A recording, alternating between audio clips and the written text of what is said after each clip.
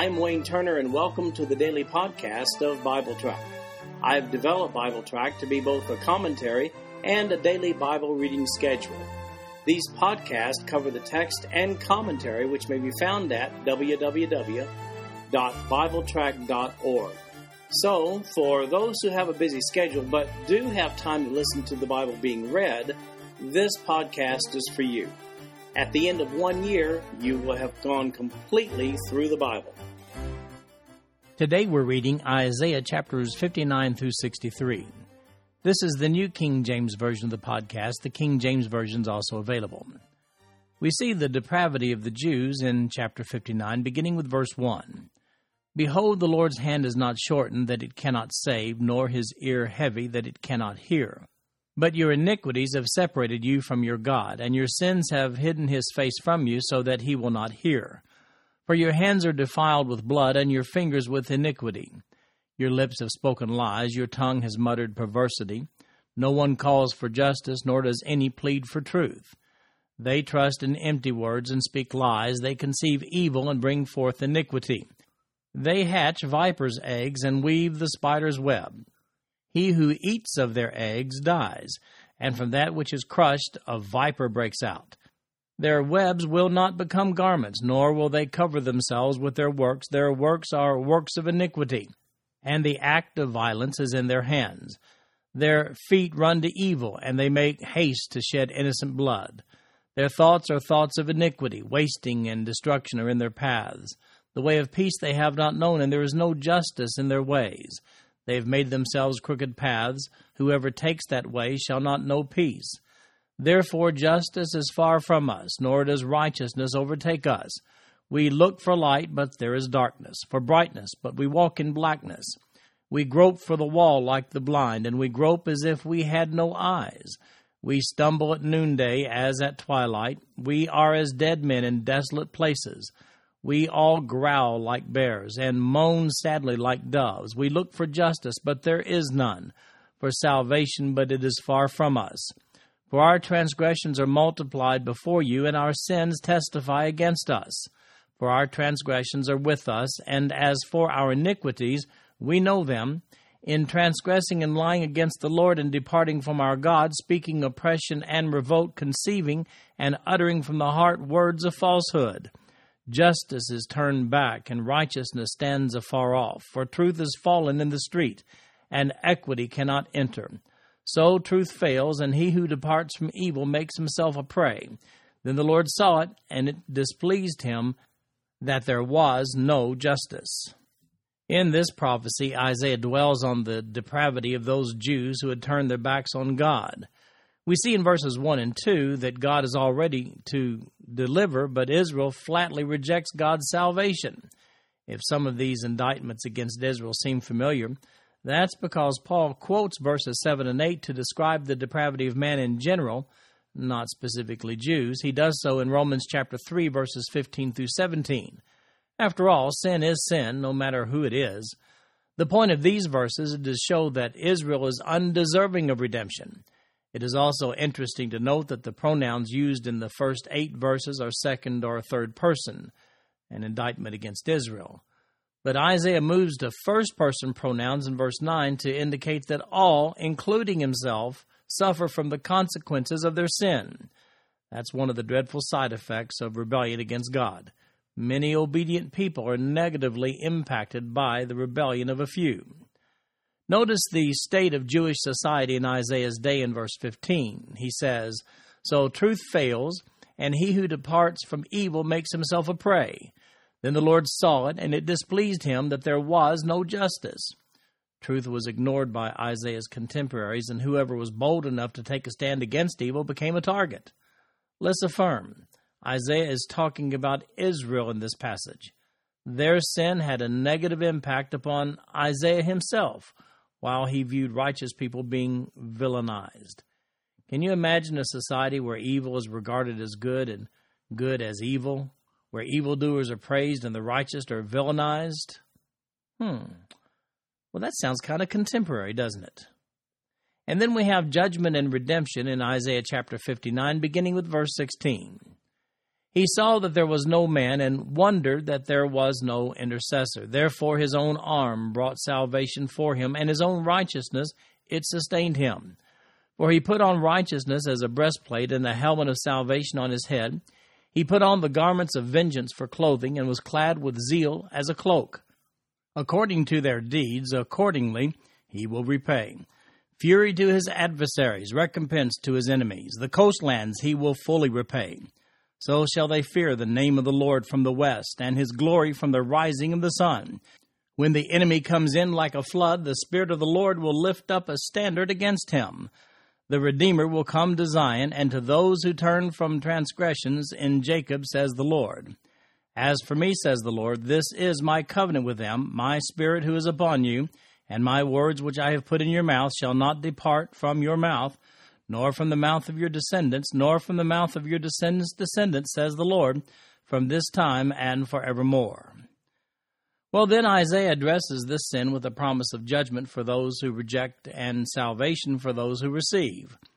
The Redeemer, being the Messiah, is promised in verse 20 when it says, "The Redeemer will come to Zion, and to those who turn from transgression in Jacob, says the Lord." Though Isaiah's prophetic ministry precedes that of Jeremiah, the new covenant of Jeremiah chapter 31, verses 31 to 34 is in view here. This is the covenant that will result in the whole nation of Israel being righteous before God at the beginning of the millennium.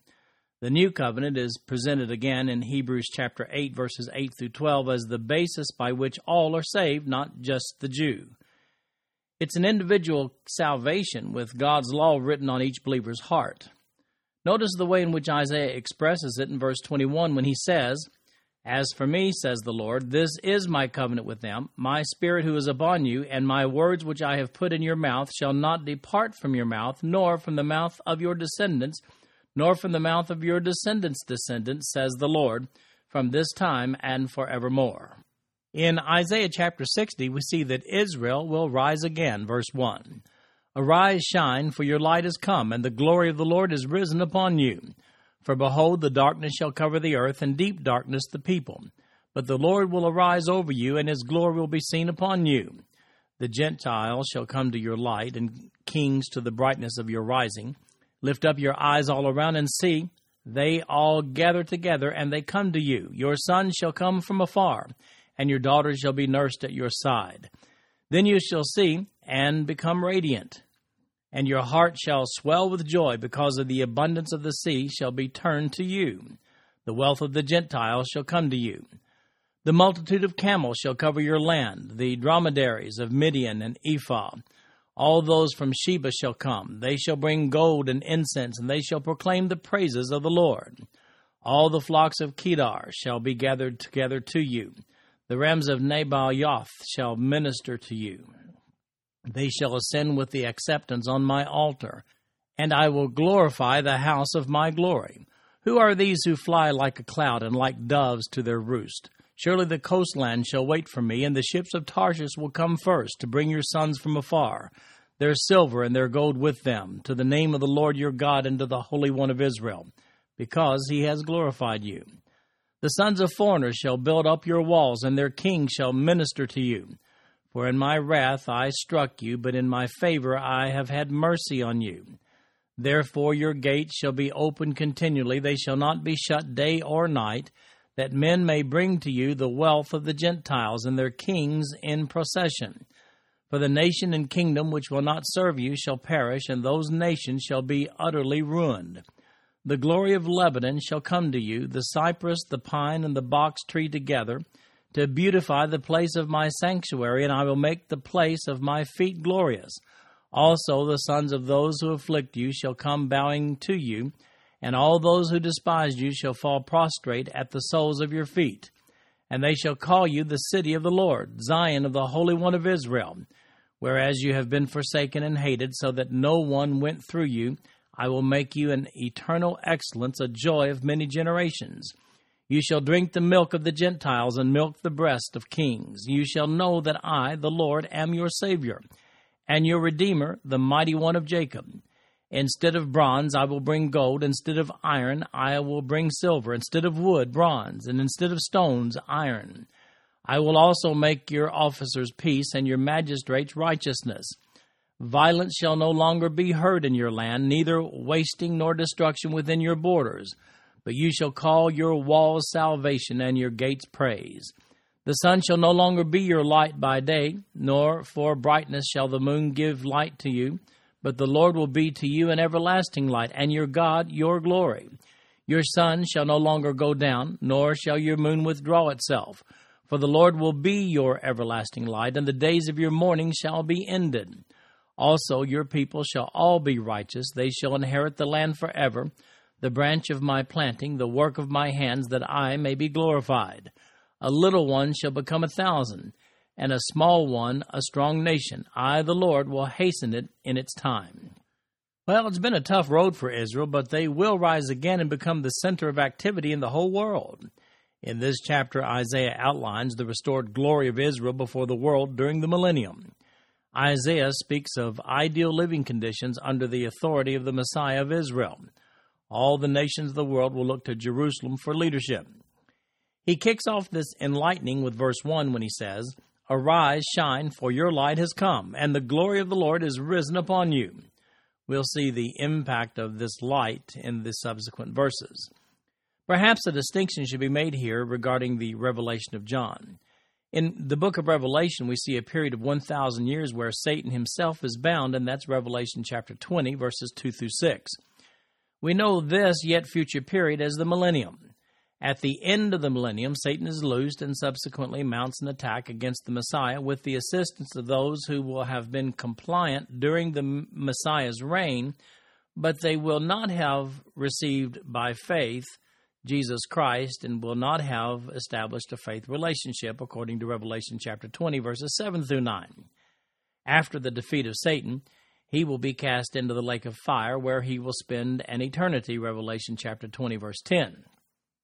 After the white throne judgment, which is seen in chapter 20 of Revelation, verses 11 through 15, hell then will be removed from the center of the earth and cast into the lake of fire also. At that point in time, according to Revelation 21, verses 1 and 2, those verses say this, Now I saw a new heaven and a new earth, for the first heaven and the first earth had passed away. Also there was no more sea. Then I, John, saw the holy city, New Jerusalem, coming down out of heaven from God, prepared as a bride adorned for her husband. The purpose for recapping Revelation 20 here is to show the chronological relationship between the millennium and a distinct period following the millennium, after which a new heaven and a new earth are created. It would also appear that only after that do we see the New Jerusalem, not during the millennium itself, as some very fine Bible scholars have suggested. Now, with that being established as our working premises, let's compare Isaiah's prophecy to that of John with regard to the living conditions during the millennium and after the creation of the new heaven and the new earth. Here's some prophecy from Isaiah chapter 60 that will certainly be fulfilled during the millennium. Verse 2 says, The Lord will arise over you, and his glory will be seen upon you. And then here's another prophecy fulfilled during the millennium. Verse 3, The Gentiles shall come to your light. Verse 4, Your son shall come from afar, and your daughter shall be nursed at your side. Verse 10, another prophecy, The sons of foreigners shall build up your walls, and their kings shall minister to you. Verse 12, For the nation and kingdom which will not serve you shall perish. Verse 14, They shall call you the city of the Lord, Zion of the Holy One of Israel. And verse 15, another prophecy, I will make you an eternal excellence, a joy of many generations. And finally, verse 16, You shall drink the milk of the Gentiles and milk the breast of kings. However, beginning with verse 18, we have some provisions which do not particularly characterize the millennium, but do characterize the period extending into eternity after the creation of the new heaven and the new earth. Verse 18 says, Violence shall no longer be heard in your land. Now, Revelation chapter 20, verses 7 through 9 tell us that Satan will mount an attack at the end of the millennium. Verses 19 and 20 in this passage say, The sun shall no longer be your light by day, but the Lord will be to you an everlasting light. We see this, by the way, in Revelation chapter 21, verse 23. That's the New Jerusalem and the new heaven, new earth, where it says, The city had no need of the sun or of the moon to shine in it, for the glory of God illuminated it. The Lamb is its light. And then verse 21 says, also your people shall all be righteous. They shall inherit the land forever. The millennium is a period of 1,000 years. Forever, well, that begins with the new heaven and the new earth in Revelation chapter 21, verses 1 and 2. Now, I can see no theological problem whatsoever with Isaiah's merging of the specifications for these two periods in Isaiah chapter 60. All the specifications will be fulfilled, and they'll line up nicely with John's revelation. In chapter 61, we see more messianic activity. It's a very important passage, by the way, and I'll show you why in just a few moments. Verse 1, the Spirit of the Lord God is upon me, because the Lord has anointed me to preach good tidings to the poor. He has sent me to heal the brokenhearted, to proclaim liberty to the captives, and the opening of the prison to those who are bound, to proclaim the acceptable year of the Lord and the day of vengeance of our God, to comfort all who mourn, to console those who mourn in Zion, to give them beauty for ashes, the oil of joy for mourning, the garment of praise for the spirit of heaviness, that they may be called trees of righteousness, the planting of the Lord, that he may be glorified.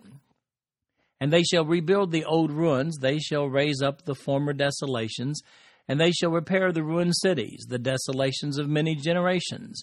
Strangers shall stand and feed your flocks, and the sons of the foreigner shall be your plowmen and your vine dressers. But you shall be named the priest of the Lord. They shall call you the servants of our God. You shall eat the riches of the Gentiles, and in their glory you shall boast. Instead of your shame you shall have double honor, and instead of confusion they shall rejoice in their portion. Therefore in their land they shall possess a double, everlasting joy shall be theirs. For I, the Lord, love justice. I hate robbery for burnt offering. I will direct their work in truth, and will make with them an everlasting covenant. Their descendants shall be known among the Gentiles, and their offspring among the people. All who see them shall acknowledge them, that they are the posterity whom the Lord has blessed. I will greatly rejoice in the Lord. My soul shall be joyful in my God, for he has clothed me with the garments of salvation. He has covered me with the robe of righteousness, as a bridegroom decks himself with ornaments, and as a bride adorns herself with her jewels. For as the earth brings forth its bud, as the garden causes the things that are sown in it to spring forth, so the Lord God will cause righteousness and praise to spring forth before all the nations. These verses give more detail about the righteous rule of the coming Messiah. We now know that these are conditions which will be met at the beginning of the millennium. As the righteous Redeemer, he will bring about worldwide righteousness. The benefits to Israel are apparent all through chapters 60 and 61. Jerusalem will be the center of activity as the Messiah rules. Gentiles will highly regard the Jews. And finally, in verse 11, it says, so the Lord God will cause righteousness and praise to spring forth before all the nations. Now here's the inflammatory part. In the early part of Christ's earthly ministry, he identified himself as the Messiah by going into the temple in Luke chapter 4 and reading verses 1 and 2 from this passage. That took place in Luke chapter 4, verses 18 and 19. After he read those verses, then in Luke 4:21, he said, today this scripture is fulfilled in your hearing. In other words, Christ was plainly saying that he was that Messiah prophesied by Isaiah. Now, just read Luke 4 to see their reaction. They tried to kill him. It's obvious they knew exactly what he was implying, and they didn't like it one bit. This was the deal breaker for them. This was just more Messiah than these Jewish leaders were really looking for. Then in verses 4 through 11, we find additional conditions listed for life during the millennium. We see there will be rebuilding projects of things previously destroyed in verse 4. Gentiles will provide service to Jews in verse 5. Jews will be named the priest of the Lord in verse 6. Provisions for the Jews will be provided by Gentiles, also seen in verse 6. Jews will have a double portion of provisions in verse 7. And then we see that Jews in verse 9, verses 8 and 9, will be blessed with an everlasting covenant that all Gentiles will acknowledge. And then finally, in verses 10 and 11, God will cause righteousness and praise to spring forth before all the nations. That brings us to Isaiah chapter 62. Jerusalem, you'll be back. Verse 1. For Zion's sake I will not hold my peace, and for Jerusalem's sake I will not rest, until her righteousness goes forth as brightness, and her salvation as a lamp that burns. The Gentiles shall see your righteousness, and all kings your glory. You shall be called by a new name, which the mouth of the Lord will name. You shall also be a crown of glory in the hand of the Lord, and a royal diadem in the hand of your God. You shall no longer be termed forsaken, nor shall your land any more be termed desolate. But you shall be called Hephzibah, and your land Beulah, for the Lord delights in you, and your land shall be married. For as a young man marries a virgin, so shall your sons marry you. And as the bridegroom rejoices over the bride, so shall your God rejoice over you. I have set a watchman on your walls, O Jerusalem. They shall never hold their peace day or night. You who make mention of the Lord, do not keep silent, and give him no rest till he establishes, until he makes Jerusalem a praise in the earth. The Lord has sworn by his right hand and by the arm of his strength, surely I will no longer give your grain as food for your enemies, and the sons of the foreigner shall not drink your new wine, for which you have labored. But those who have gathered it shall eat it and praise the Lord. Those who have brought it together shall drink it in my holy courts. Go through the gates, prepare the way for the people, build up the highway, take out the stones, lift up a banner for the peoples. Indeed, the Lord has proclaimed to the end of the world, say to the daughter of Zion, surely your salvation is coming. Behold, his reward is with him, and his work before him. And they shall call them the holy people, the redeemed of the Lord, and you shall be called sought out, a city not forsaken. This prophecy depicts God speaking to Jerusalem on behalf of Jerusalem regarding the coming glory of the Messianic reign during the millennium. Now, there are a couple old songs I like that make reference to Beulah land. Verse 4 here has that reference, the only reference to this term for Jerusalem, by the way, and Beulah means married. You'll see from the context that it speaks of the relationship of the inhabitants of Jerusalem to the city as well as God's relationship to the city. That marriage indicates a permanent bond that will be established on both accounts. Moreover, the word Hephzibah in that verse means my delight is in her. Verse 12 sums up the coming glory of Jerusalem and its inhabitants during the millennium. It says, and they shall call them the holy people, the redeemed of the Lord, and you shall be called sought out, a city not forsaken. The context here would suggest conditions in Jerusalem during the millennium itself, not the new and improved Jerusalem of Revelation chapter 21, verses 1 and 2. That, of course, is after the millennium. And, of course, we talked about that when we were reading Isaiah chapter 60. Jerusalem will be the capital city of the entire world during the millennium. And then we have the Battle of Armageddon depicted in Isaiah chapter 63, beginning with verse 1. Who is this who comes from Edom with dyed garments from Bozrah, this one who is glorious in his apparel, traveling in the greatness of his strength? I who speak in righteousness, mighty to save, why is your apparel red, and your garments like one who treads in the winepress? I have trodden the winepress alone, and from the peoples no one was with me. For I have trodden them in my anger and trampled them in my fury. Their blood is sprinkled upon my garments, and I have stained all my robes. For the day of vengeance is in my heart, and the year of my redeemed is come.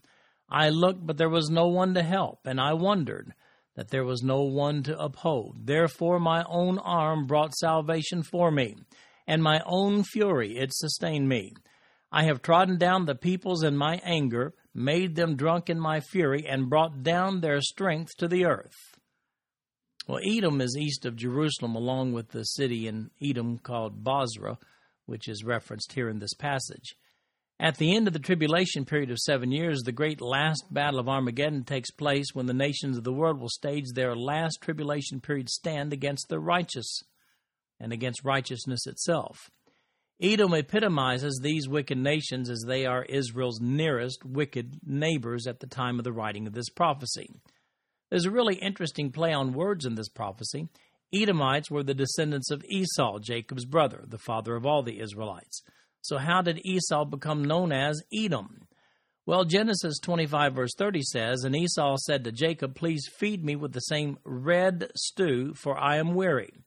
Therefore his name was called Edom. The Hebrew word for red is the same Hebrew word given as the nickname for Esau because his favorite color seemed to be red. Esau's nickname, in other words, was red. Just so happens that blood is red, so you see the play on words in these verses with the Edomites, the red people, and the red blood on the garment of the conquering Messiah from fighting the enemies of God. In chapter 63, verses 7 through 14, we see God's mercy upon Israel. Verse 7, I will mention the loving kindness of the Lord and the praises of the Lord according to all that the Lord has bestowed on us, and the great goodness toward the house of Israel which he has bestowed on them according to his mercies, according to the multitude of his loving kindnesses. For he said, surely they are my people, children who will not lie. So he became their Savior. In all their affliction he was afflicted, and the angel of his presence saved them. In his love and in his pity he redeemed them, and he bore them and carried them all the days of old. But they rebelled and grieved his Holy Spirit, so he turned himself against them as an enemy, and he fought against them. Then he remembered the days of old, Moses and his people, saying, where is he who brought them up out of the sea with the shepherd of his flock? Where is he who put his Holy Spirit within them, who led them by the right hand of Moses with his glorious arm, dividing the water before them, to make for himself an everlasting name, who led them through the deep, as a horse in the wilderness, that they might not stumble, as a beast goes down into the valley, and the Spirit of the Lord causes him to rest, so you lead your people to make yourself a glorious name. Now, these verses show us God's commitment to Israel as his people. Isaiah goes back to recall the days of Moses leading Israel in the wilderness. However, we see in verse 10 it says, but they rebelled and grieved his Holy Spirit, so he turned himself against them as an enemy, and he fought against them. Afterward, even though they rebelled, God is still merciful to Israel. And then we see the Jewish remnant's prayer for deliverance in verses 15 through 19. Verse 15. Look down from heaven and see from your habitation, holy and glorious, where are your zeal and your strength, the yearning of your heart and your mercies toward me? Are they restrained? Doubtless you are our father, though Abraham was ignorant of us, and Israel does not acknowledge us. You, O Lord, are our father. Our Redeemer from everlasting is your name. O Lord, why have you made us stray from your ways and hardened our heart from your fear? Return for your servant's sake the tribes of your inheritance. Your holy people have possessed it but a little while. Our adversaries have trodden down your sanctuary. We have become like those of old over whom you never ruled, those who were never called by your name. Well, these verses, 15 through 19, will be the prayer of the remnant of Israel, who will be saved during the tribulation. They'll be looking for God to restore them to glory. They'll remind God of how he defeated their enemies back in the old days, and they'll call upon him to do it all over again. Of course he will, and this sets the stage for the last great battle of Revelation chapter 19, verses 11 through 21, the one that we know as the Battle of Armageddon. This prayer is continued on into Isaiah chapter 64. This concludes our podcast for today. I'm Wayne Turner, and if you'd like to read along with our commentary online, go to www.bibletrack.org. Thank you for listening in today. The background music for these podcasts is an original composition written by the music director of Fayette Bible Church, Paul Walker.